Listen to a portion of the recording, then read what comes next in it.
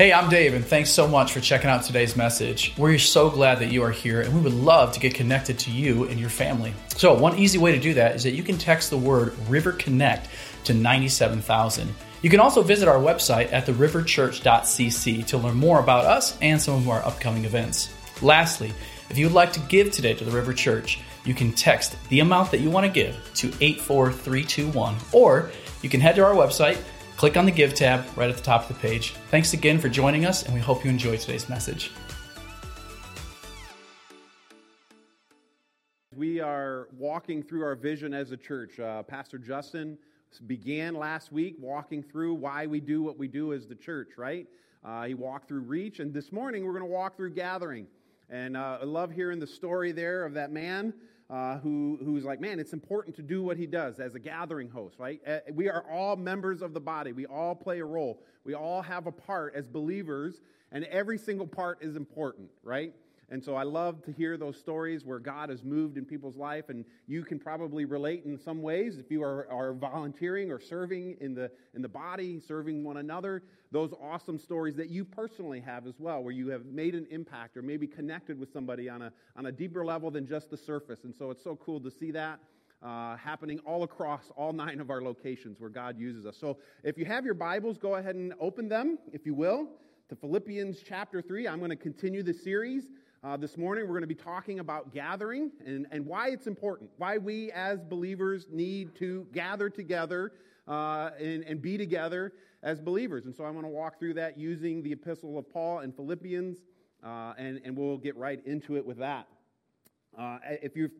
Pastor Justin did a great job. I listened to his message last week explaining some of the context of Philippians, where Paul's in prison. So you heard that. And so here Paul is writing a thank you letter to this church that he has had a long time relationship with, right? Philippians is not, or the book of Philippians, Paul isn't just writing to a new church. This is a church that Paul started, and we'll go back to see some of the things that he did when he first met the people in Acts 16. So if you have if you're open to Philippians as well as Acts 16. We're going to kind of flip back and forth this morning between those two texts as we look at gathering as a fundamental aspect for us as believers. If you have it, I'm going to go ahead and read it. Philippians chapter 3. This is kind of what I call the thesis, if you will, of the book. This is where I think Paul, after he has explained in our terms, reach, gather, grow. We get this from the Great Commission, Matthew 28, to go and make disciples of all nations, baptizing them in the name of the Father, the Son, and the Holy Spirit, and to teach them all that I have commanded you, right? Teach them to observe all that I have commanded you. This is where we get reach, gather, grow. And we see Paul teaching that through the book of Philippians, but really in the book of Philippians, in chapter 3, there is a thesis that I think Paul is drawing the people's attention to. So we'll begin reading in verse 12 of chapter 3. Paul says these words, "Not that I have already obtained this or am already perfect." Now, right there, we can stop right there, and I hope most of you can relate to that part of Paul's words. Man, not that I've already gotten there or not that I'm already perfect. But what does he say as he continues? "But I press on to make it my own, because Christ Jesus has made me his own." There's reach, the gospel message, right? It's not so much of the fact that I know Jesus, but the fact that Jesus knows me. It's a very personal relationship. And so here as he continues in verse 13, he says, "Brothers, I do not consider that I have made it my own, but one thing I do, forgetting what lies behind, and I strain forward to what lies ahead. I press on toward the goal, for the prize of the upward call of God in Christ Jesus. Let those of us who are mature think this way, and if anything you think otherwise, God will reveal that also to you. Only let us hold true to what we have attained." I love how Paul puts in here, and he really kind of addresses, and we would put it in question form, what is the goal, right? What are we doing as a church? What is the prize? What is our calling? Right? These questions kind of pop up as I read that text, and I'm like, okay, what's our goal? And we as a church recognize that Paul is pointing us to the Great Commission, to gather together as the saints, to reach the lost, to gather together as the saints, to grow in his word. And so as we look at that confirmation laid out in Scripture through the Great Commission, we're going to look at, if you'll go back to chapter 3 of Philippians, this is really what I would call Paul's gathering chapter, right? Where he lays out in this thank you letter the importance of gathering. And we'll look at 3 points that Paul addresses in this chapter. I'll go ahead and give you those points. The first is the mind of Christ. The second is the heart of worship. And the third is the unity or the joy of unity in the believer, in the body. Paul lays these 3 points out in chapter 2, and so we're going to walk through that. So let's begin with the word of prayer. Again, asking the Lord to be with us this morning, right? And asking the Holy Spirit to work in our hearts, to recognize what we need to hear from His word. So let's go to the Lord and pray. Heavenly Father, Lord, I'm just so glad to be a part of this body of believers. Lord, I don't know a lot of them personally, but Lord, we have one thing in common.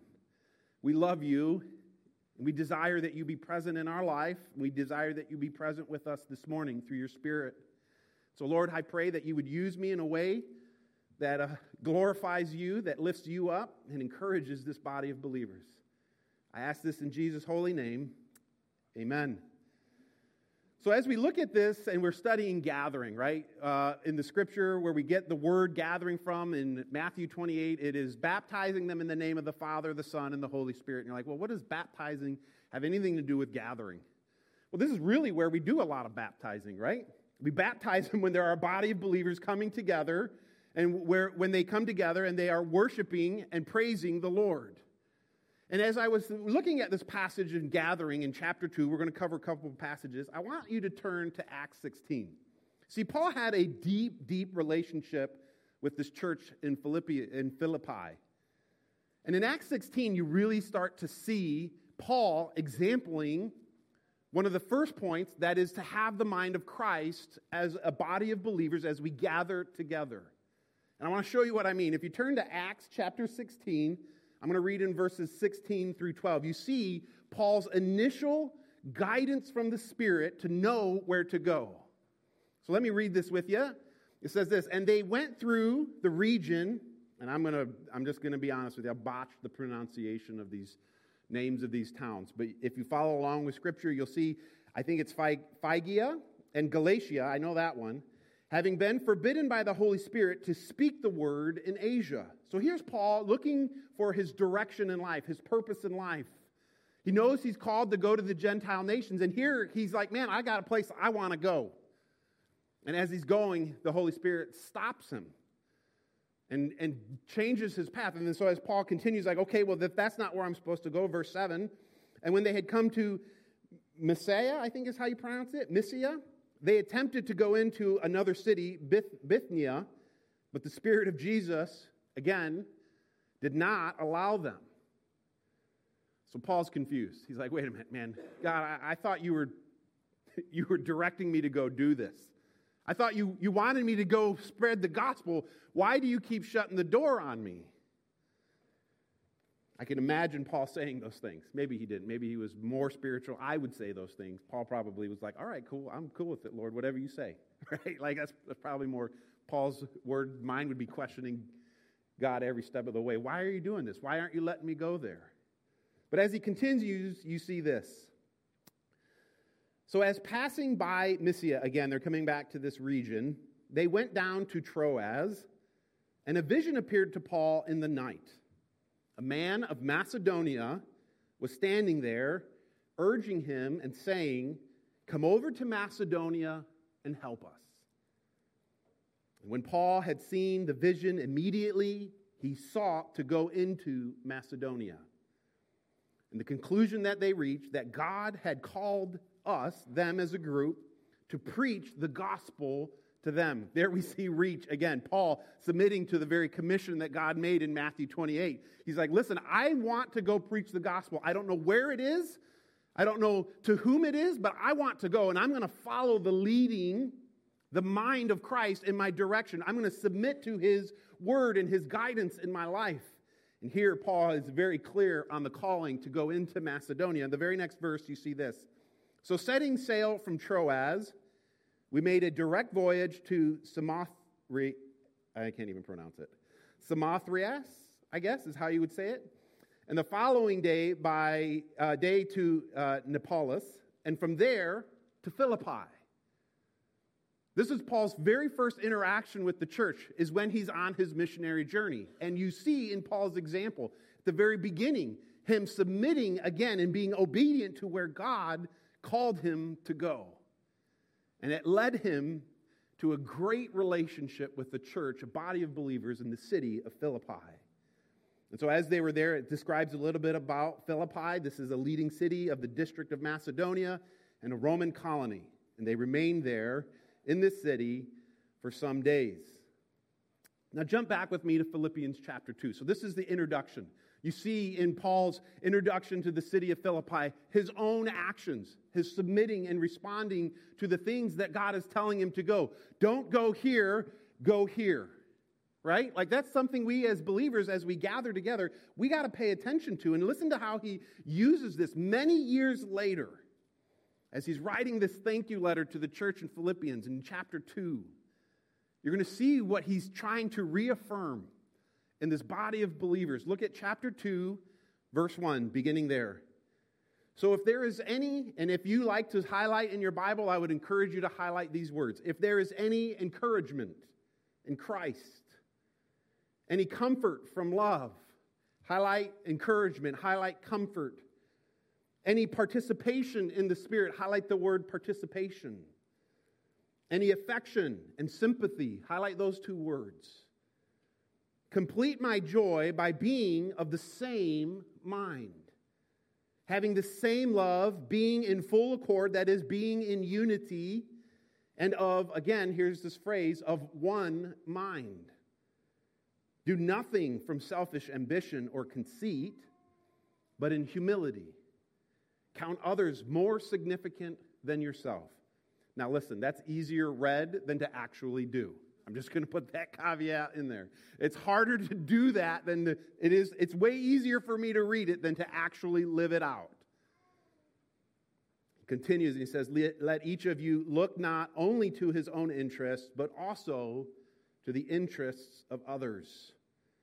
Have this mind among yourselves. Again, he's talking about the mind that should be part of us as we gather together as believers, as we come together. Have this mind among yourselves, which is yours in Christ Jesus. What is this mind that he's talking about? Good news is, Paul tells us. He gives us a very clear example of this mind that we as believers are to have when we gather together. In verse 6, he says this.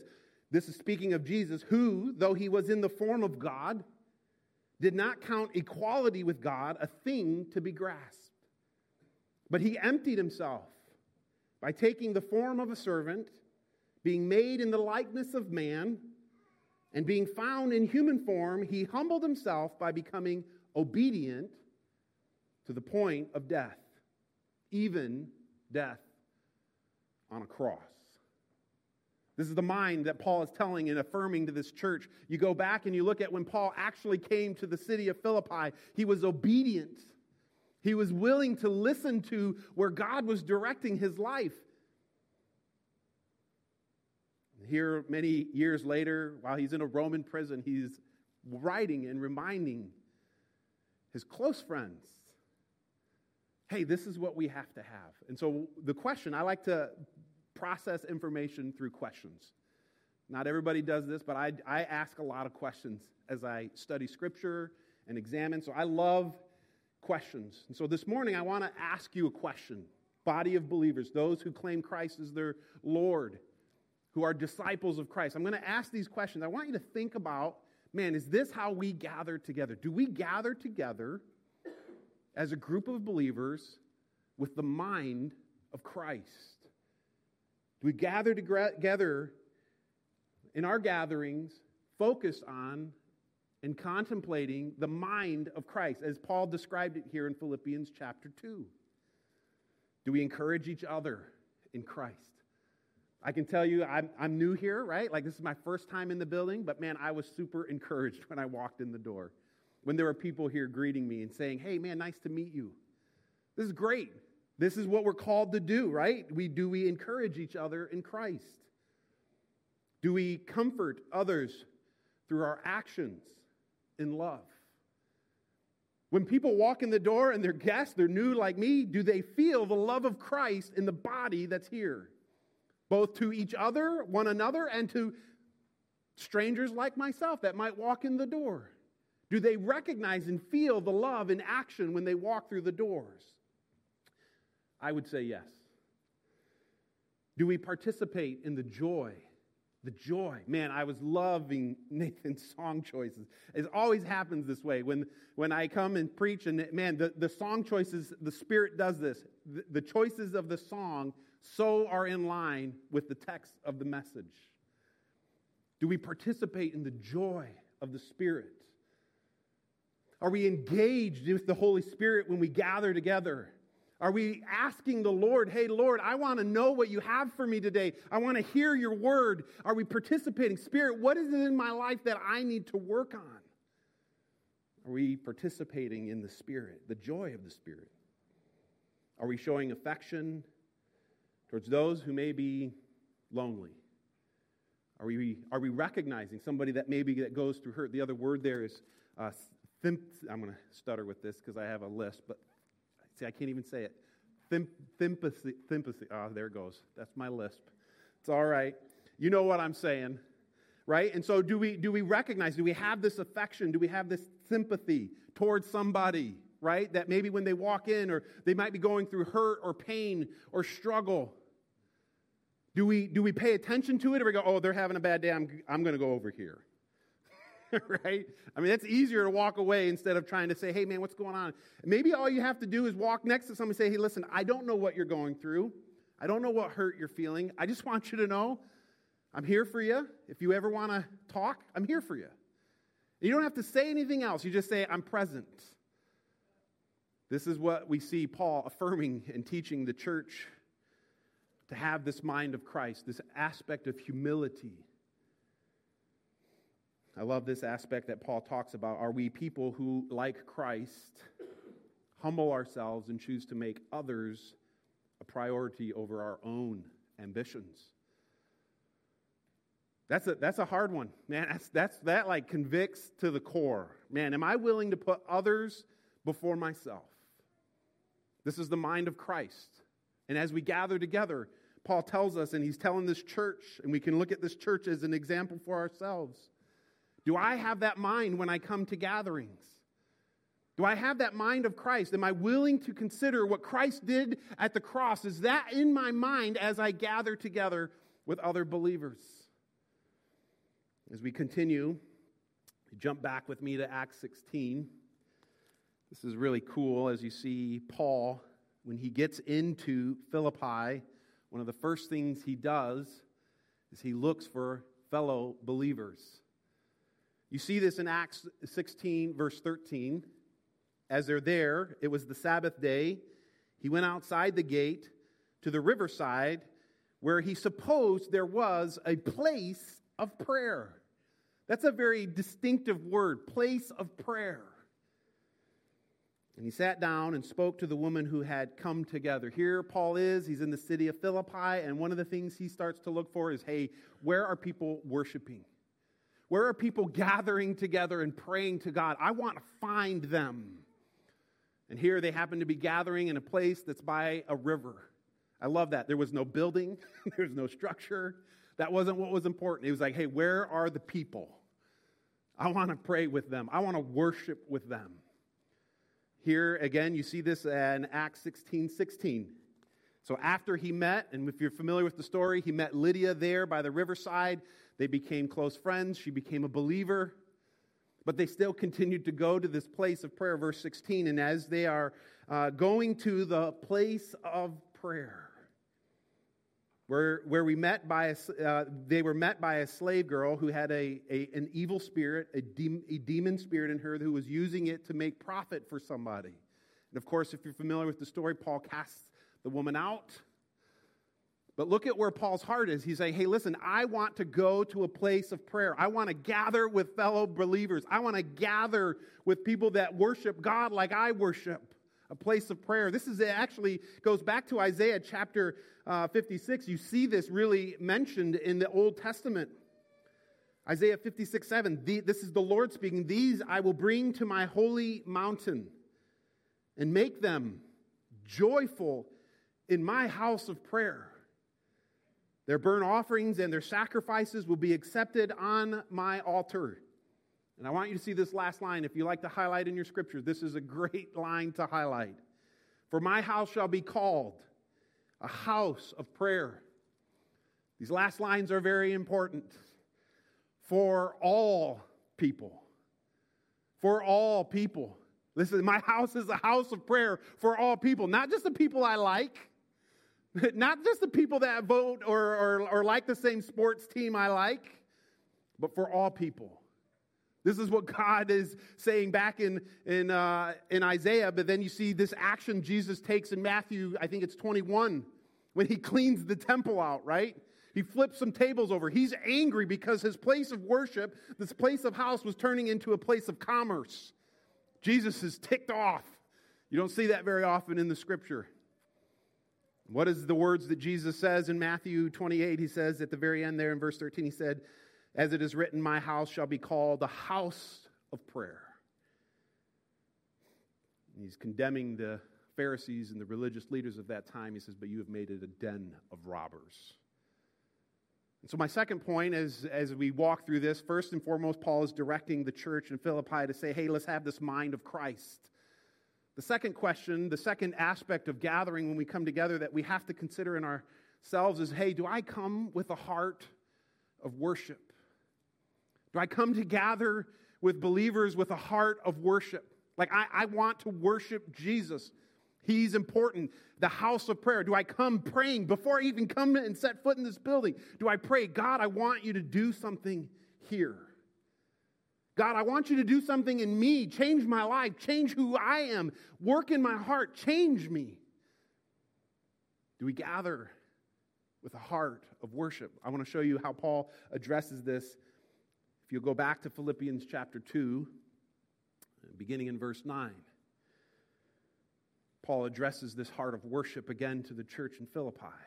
He says, therefore, God has highly exalted him and bestowed on him the name that is above every name, so that at the name of Jesus, I want you to catch this, at the name of Jesus, every knee should bow. In heaven and on earth and under earth, and every tongue confess that Jesus Christ is Lord, to the glory of God the Father. Now, it's easy to miss this, but what Paul is saying is this. Go back to what we saw in Acts 13 or 16. When Paul is seeking a place of prayer. I'm old, so I'm going to try to do this. Every knee shall bow. Every knee shall come down and worship God. Every knee comes and says, God, you are worthy of my praise. You are worthy of my worship. Lord, I need you in every aspect of my life. Every knee is going to do this. They're going to exalt the name of Jesus above every other name. The question is, I'll try to get up now. The question is, when we gather together as believers, when we gather together, do we come with that heart of worship? Do we elevate Christ and his name above every other name? Higher? His name is higher than the name the river. Just want you to know that. His name is bigger than the name John Carter. I'm nothing in comparison to his name. When we gather together, when we get together as believers, is Jesus the name that we glorify? Is Jesus the one that's in our heart that we go, I want everybody to see Jesus more than myself? This ties into what we read earlier. Humbling yourselves. Paul tells us the importance of having this heart of worship. So the question, are you approaching gatherings with this heart? Are you praying that God will do mighty things in this city? Are you praying that God would do mighty things in this body of believers, in your families, in your communities, the place that you work? Are you praying like, God, I want you to use me? I can't do anything of my own power. I need you, God. Can you use me in some way? Are you praying that heart of worship? God, I want you to do something mighty here in this body of believers, this community. Is your focus on magnifying the name of Jesus above anything else? Is the name of Jesus the most important thing when you gather together? Is your heart set? And I love this as you continue in this passage in Philippians. He says this, therefore, my beloved, as you have always obeyed, so now not only in my presence, but much more in my absence. Work out your own salvation with fear and trembling. But look at what he says in verse 13. For it is God who works in you, both to will and to work for His good pleasure. Now, if you've ever been a part of church for any amount of time, and I'm not trying to razz on any churches, but oftentimes His good pleasure gets changed to my good pleasure. Doesn't it? Oh man, they don't have the right kind of sound. I don't like the way that sound is. It's not to my pleasing. Or maybe it's the speaker. Oh man, that speaker doesn't speak the way I like. He's a little eccentric and loud. I get that often. I have a hard time sitting still. It's okay. But maybe there's something there that's like, that's not to my liking. It doesn't please me. Right? This is often the thing. Oh, I don't like the color of that, or I don't like man, if you've experienced that in church gatherings, you know what I'm talking about. What happened is they took their mind off of having a mind of Christ.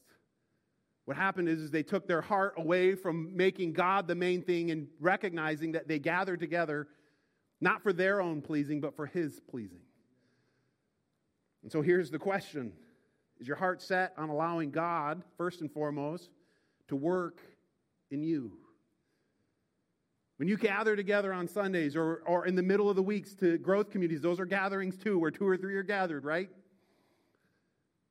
When you gather together with fellow believers, do you have it set in your heart, man, I want God to do something in my life.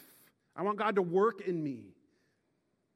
Do you have that heart of worship? And do you also ask this question, are you willing to be used and to work for His good pleasure? Listen, as you walked in here, you have these gathering notes that talk about all the ways that you can serve one another through gatherings. Man, pray about it. Ask God, Lord, where do you want me to work? Where do you want to use me?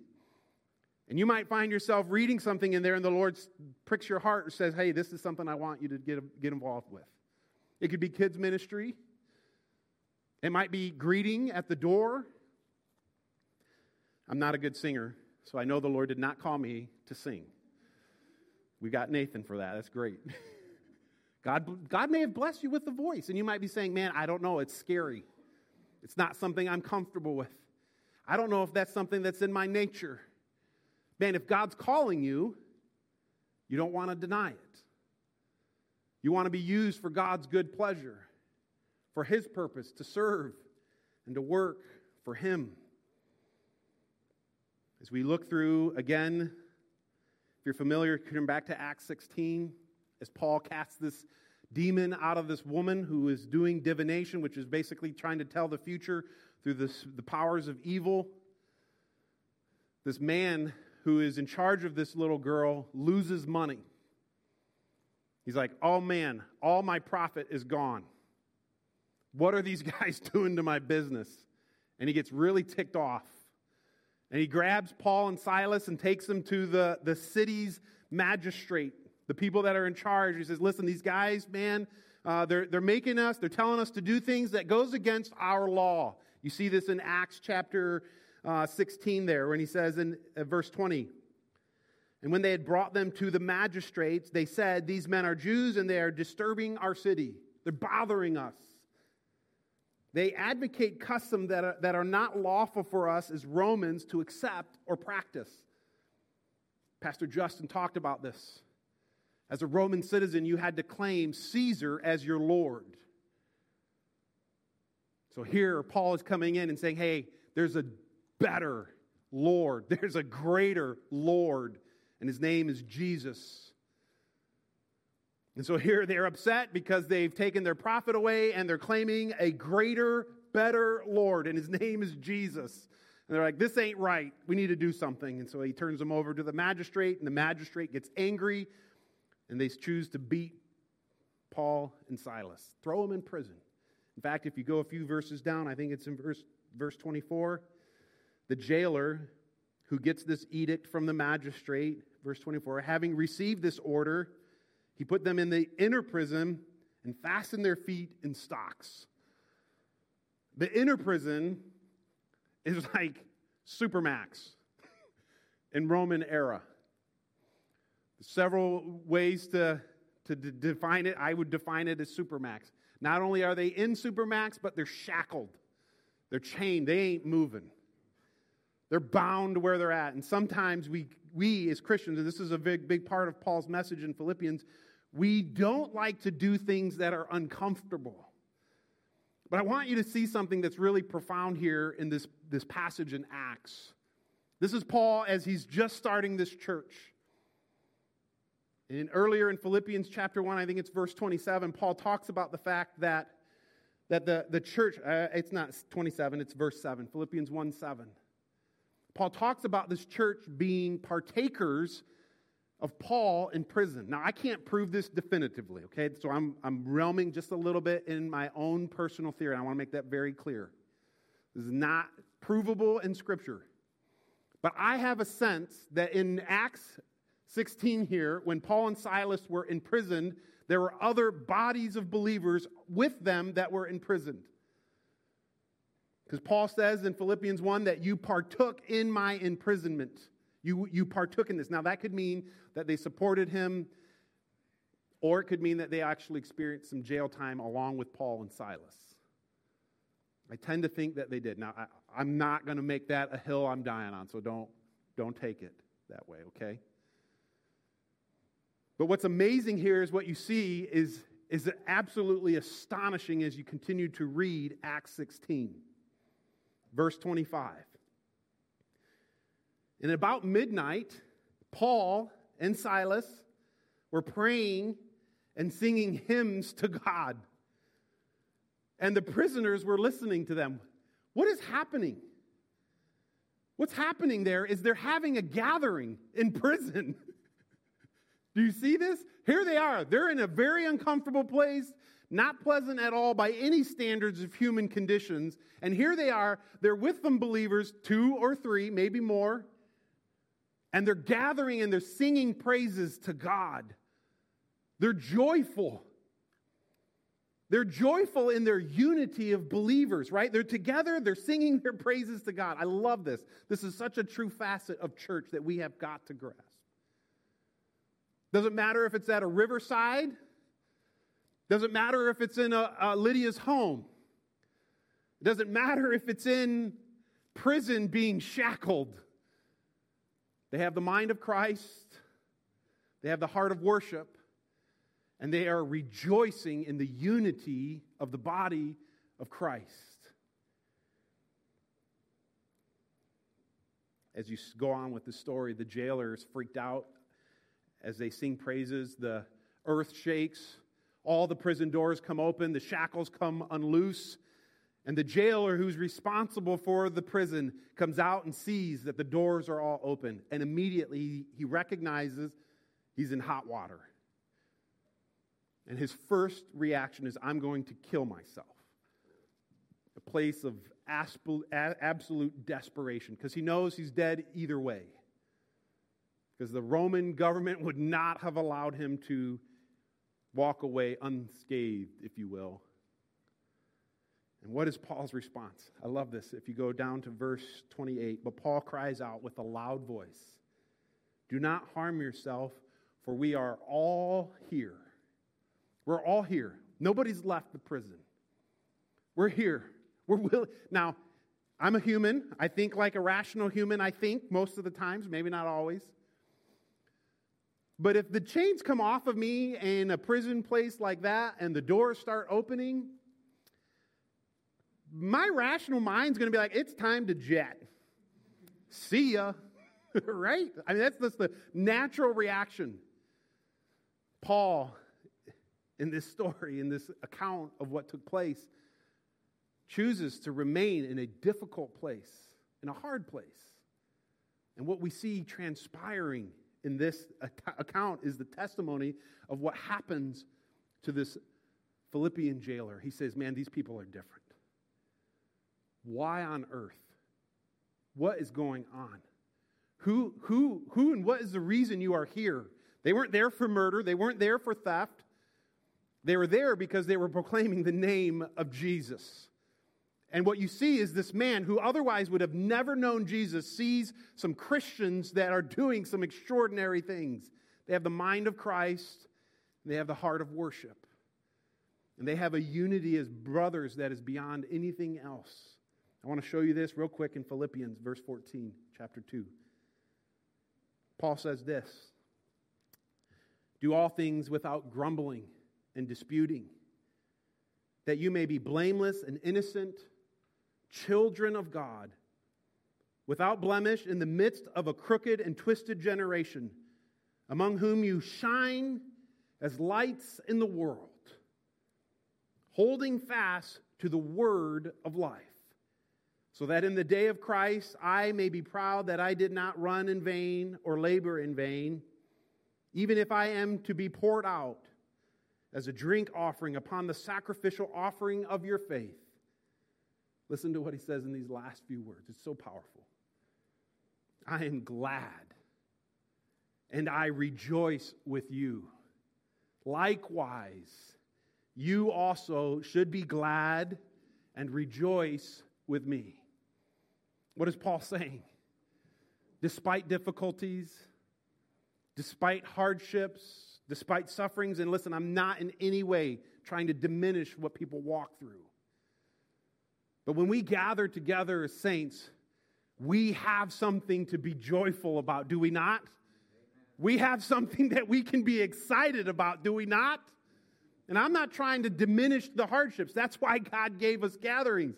Other people to what? Encourage us, to comfort us. This is what we're called to do as believers in Christ.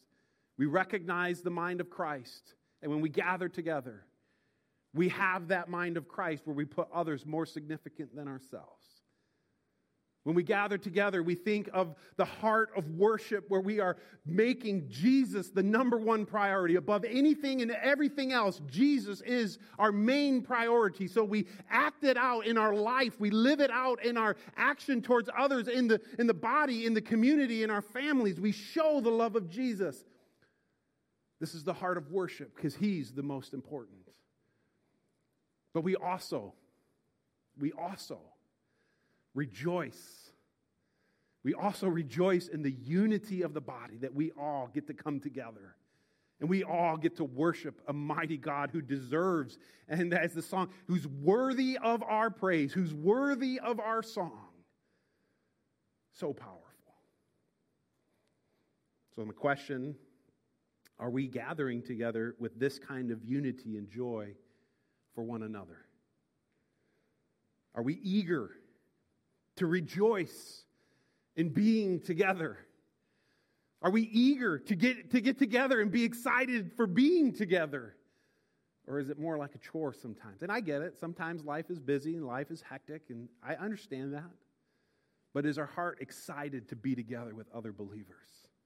Do we rejoice in this? Are we eager to rejoice in what God is doing here in Davison?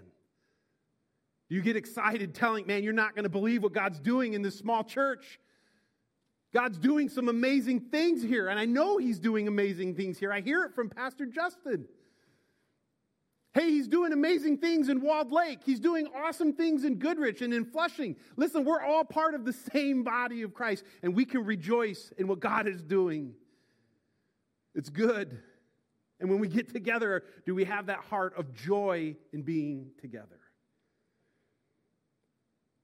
Are we looking for things to, as Paul warns, are we looking for things to grumble and complain about?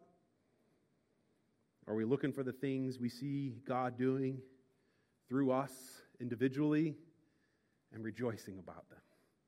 Sharing them. Hey, man, you're not going to believe what God did for me this week. I want to tell you, my brother and my sister, man, this is what God did in my life this week. It's incredible. And we share the awesome presence of God in our life. Maybe it's nothing you think is a big deal, but man, when you share it, somebody else may be going through a struggle or a hardship that they need to hear what God's done in your life. And that will encourage them and comfort them. And that'll bring joy in their hearts, and they'll be excited to gather together as brothers and sisters in Christ. I'm going to close. I just want you, church, to be encouraged by the word that Paul has laid out for us. He tells us to have this mind that only is the mind of Christ. And so if you're here today and you're like, man, I want to be a part of a group or a community that's like that. Listen, the truth is, Jesus told us in his words when he was walking on this earth, I am the only way to the Father. No one comes to the Father but by me. I am the way, the truth, and the life. And Jesus is affirming many times over that, listen, you want this kind of community, it only comes by having the mind of Christ. Where you are willing to submit and say, Lord, you're in charge. I'm not. I'm ready to do whatever you have for me. And maybe you're here today and you've never called out on the name of the Lord. I want to give you this opportunity. God loves you. God cares about you. He desires you. As we read in Philippians chapter 3, and Paul said these words, not only is it that I know Jesus, but Jesus knows me. Jesus wants to know you. And it's simple. You call out and say, Jesus, there's no magic prayer. It's not a magic potion. It's just being real. It's just being genuine, and it's being authentic. Saying, God, man, I want to know who you are, and I want you to know who I am. I need you. Calling out to him. Calling out to him is the answer for everything in life. He is the most important thing, and Paul talks about this, that he was more valuable than anything else Paul could have earthly obtained. The most valuable thing is to be known and know Jesus. So if you don't know Jesus, I want to give you that chance. It's not anything complicated. You can do it right in your heart with Jesus where you're sitting and say, God, I need you. Jesus, will you please save me? And to the church, it's just an encouraging message to hear. Listen, we're to have the mind of Christ. Maybe we have grumbled, or maybe we have complained, or maybe we've allowed other things to become more important. We have forgotten the mind of Christ, where he humbled himself and be obedient to the Father, where he was even willing to die on the cross for me and for you. We need to be reminded of that. I need to be reminded of that. Do we have the heart of worship when we gather, when we make him our number one priority? And do we get together? Sometimes Christians have this reputation of being glummy and sad all the time. Listen, we have a lot to be joyful over, don't we? Do we not? I've met only a few of you before. I love that I can come here and have an extremely awesome time praising Jesus together with many of you who I've only met maybe once or twice before. We can rejoice in the fact that we have an amazing, awesome Savior. We're connected. Listen, whether you like it or not, I'm going to be in heaven with you. That's a fact. And you're going to be in heaven with me. And we're going to get to sing the praises of Jesus over and over again. Sing his wonders and his awesomeness, the things that he's done in our life, the way he's changed us. Listen, I used to live one way. I was thinking about stories I could share about when I lived in Davison, but most of them were, I don't even know if I should say it. I almost got arrested in Davison. I was one way, but then the Lord took my life and he changed it and he made it another way, right? It's good news. And we have that to share, so let's rejoice in that.